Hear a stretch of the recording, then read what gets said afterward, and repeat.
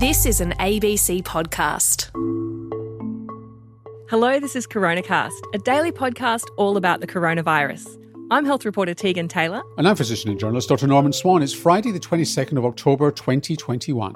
And Norman, for so much of this year, we've been aiming for vaccine thresholds, like 70% double vaccinated 16 plus, 80% double vaccinated 16 plus. We're now talking about people aged 12 and over, so that we can open borders and start to live a more normal life again. So we're really getting quite close to those thresholds, at least Australia-wide. Some states have gone past them already. Others, like my own home state, are lagging a little bit. So once we reach this magical 80% threshold, is it time for us to just sit down and have a drink of water, or what? Well, spoken like a Queenslander, if I might say so, because you're lowering your target to 80%. I thought the target was 80%. That's the target for beginning to open up, but other states have gone way beyond you in Queensland, way beyond you. In fact, 20% ahead, both Queensland and WA, who are not doing well at all.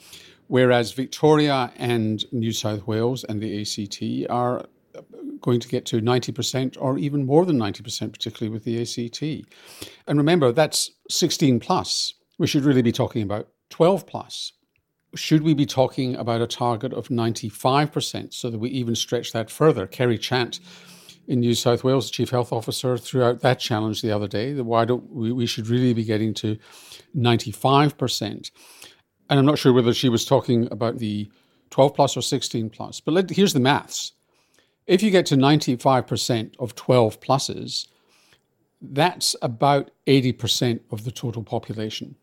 So it's still 20% of people unvaccinated, a lot of whom are young kids, because the under 12s are around about 15% of the population. And we haven't yet started to immunize those. So it's still a lot of people unimmunized. And that's why 95% starts to look like a reasonable target, even though it may be tough. Particularly tough in states that haven't had much COVID, like Western Australia and Queensland. I mean, that's awesome, 95%. You know I'm on board with it. But Norman, are you just moving the goalposts again? Like, we got to 80. Like, what more do you want from us? 80 was always only going to be a transit point. It was never going to be the end of the story, that we were always going to try and get higher than that. And Australians have done really well. They've got much higher than that, and they've got to 90% or more first doses. What extra bang do you get for your buck at 95% 12 plus compared to 80% in terms of, obviously there's more individuals who are protected, but what does it mean at the societal level? Well, at societal level, you go from 64 or 65% of the population covered to 80% of the population covered if you're at 95%. That's a lot fewer people for virus to be circulating, and makes the place a much safer place, particularly when you open up, because there's not going to be that many people in the community to be infected, because you've got a higher level of resistance to infection. Yes, it might wane, and if you put that on top of booster shots starting in November, as seemed to be announced by the Commonwealth at a press conference on Wednesday, then you've got a population that's pretty well topped up in terms of resistance to infection and indeed hospitalization. And you can look to Portugal and Iceland, for example, who've got very high rates of immunization. I mean, Portugal, I think, is at 98% of 12 plus. I mean, I think New York Times wrote an article the other day saying there's no one left to vaccinate. They did a similar thing to us. They brought in a military person, I think it was a submarine commander in this case, to get things organized, and certainly did, and just pushed it through with a lot of trust in the system in Portugal to get that sort of level. So that really good news. And interestingly, in Portugal, they've opened up, and they've opened up to tourists, and they've not seen a spike in Portugal. Iceland, on the other hand, saw an early spike after opening up, but they thought that was due to very early travel, particularly to Britain to watch the soccer, and also massive nightclub use. So there was a really big Freedom Day surge in Iceland, which I think they paid for, but their rates and numbers have come right down as well. So very few people in hospital, very few people dying, and opened up. Just gives you that much more freedom. Can we get to 95%, do you reckon? I think we could. We get to 95% in the first year of life. So Australians have shown that 95% figure is not magical. So we've done it before. We do it every year with children in the first year of life. We could do it with COVID-19 as well. So you mentioned kids under 12 before, and Holly's asking about that. She's going, when will we have a vaccine approved for children under 12? Holly has a 1-year-old and a 3-year-old in Queensland. She's concerned about them now that we have a date for reopening borders. Well, the reports yesterday from the United States suggest that in the United States they're expecting approval from the Food and Drug Administration very shortly. Then that goes to the Centers for Disease Control, who decide what the program should be and how that should happen. And they're almost like the ATAGI of the United States. And then they implement. And they're already talking about how they'll implement that through doctors' clinics, pharmacies, and so on in a much more personalized way than going to mass clinics, because they're thought to be a bit too alienating for young kids. For us, it's not clear when we could see the approval coming from the TGA. That depends on how they go with the application from Pfizer and the approval process. Could be the end of the year, could be the beginning of next year. We just don't know that yet. How useful are vaccine mandates? Like, we're starting to see states doing it and certain companies doing it as well. Victoria's got vaccine mandates coming in for hospitality staff. WA has started giving deadlines to people who work in high-risk environments as well. And the supermarket chains yesterday announced that they're going to start bringing in vaccine mandates. Are these useful? Well, I think they've got the potential to be useful in states which are doing things slowly, where they don't think they've got a problem with hesitancy. It's just actually giving people a bit of a kick up the bum to actually get going. And I think that's probably the best use of mandates there, although it could make some people a bit resistant because they don't want to be told what to do. And so you kind of avoid mandates.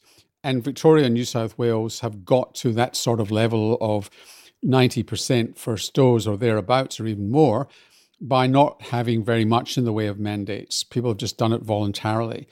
But there's really not a sense of urgency in Queensland and in Western Australia in particular.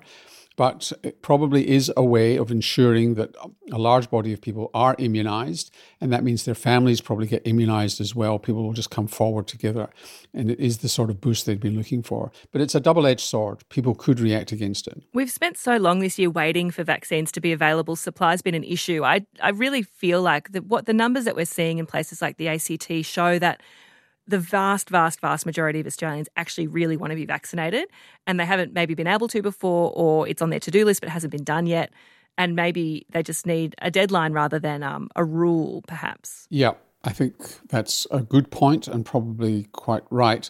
And certainly when you look at the questions coming into CoronaCast, they're not coming in from anti-vaxxers or particularly hesitant people. They're coming in, when can we get the vaccine? We want it now. I mean, that's probably some self-selection bias happening there. But on vaccines, Norman, we've talked a lot about Pfizer, we've talked a lot about Moderna and AstraZeneca. We haven't talked for a while about Novavax. Where is it? That's, what's the kids' game? Where in the world is it Ollie? We're in Carmen Sandiego. Where in the world is Novavax? We got is it the guy with his funny T-shirt on and the kid's picture book? Not when you say where's Wally, did you say Ollie? Yeah, sorry. Go with it. I love how finger on the pulse you are with popular culture. Yeah, I'm there with popular culture.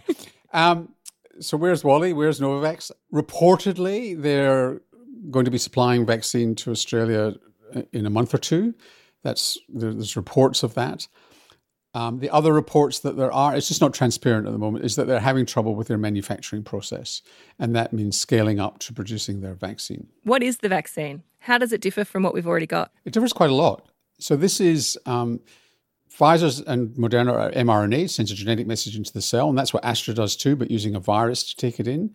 What Novavax does is it actually uses part of the spike protein itself. So it's called a protein-based vaccine. So it injects the actual part of the spike protein and attaches it to an adjuvant. Now, an adjuvant, almost every vaccine in history has had an adjuvant, and an adjuvant is designed to be attached to the bit of the virus that you want to induce an immune response to, but it amplifies the immune response. It kind of irritates the immune system to produce an immune response. That's the adjuvant.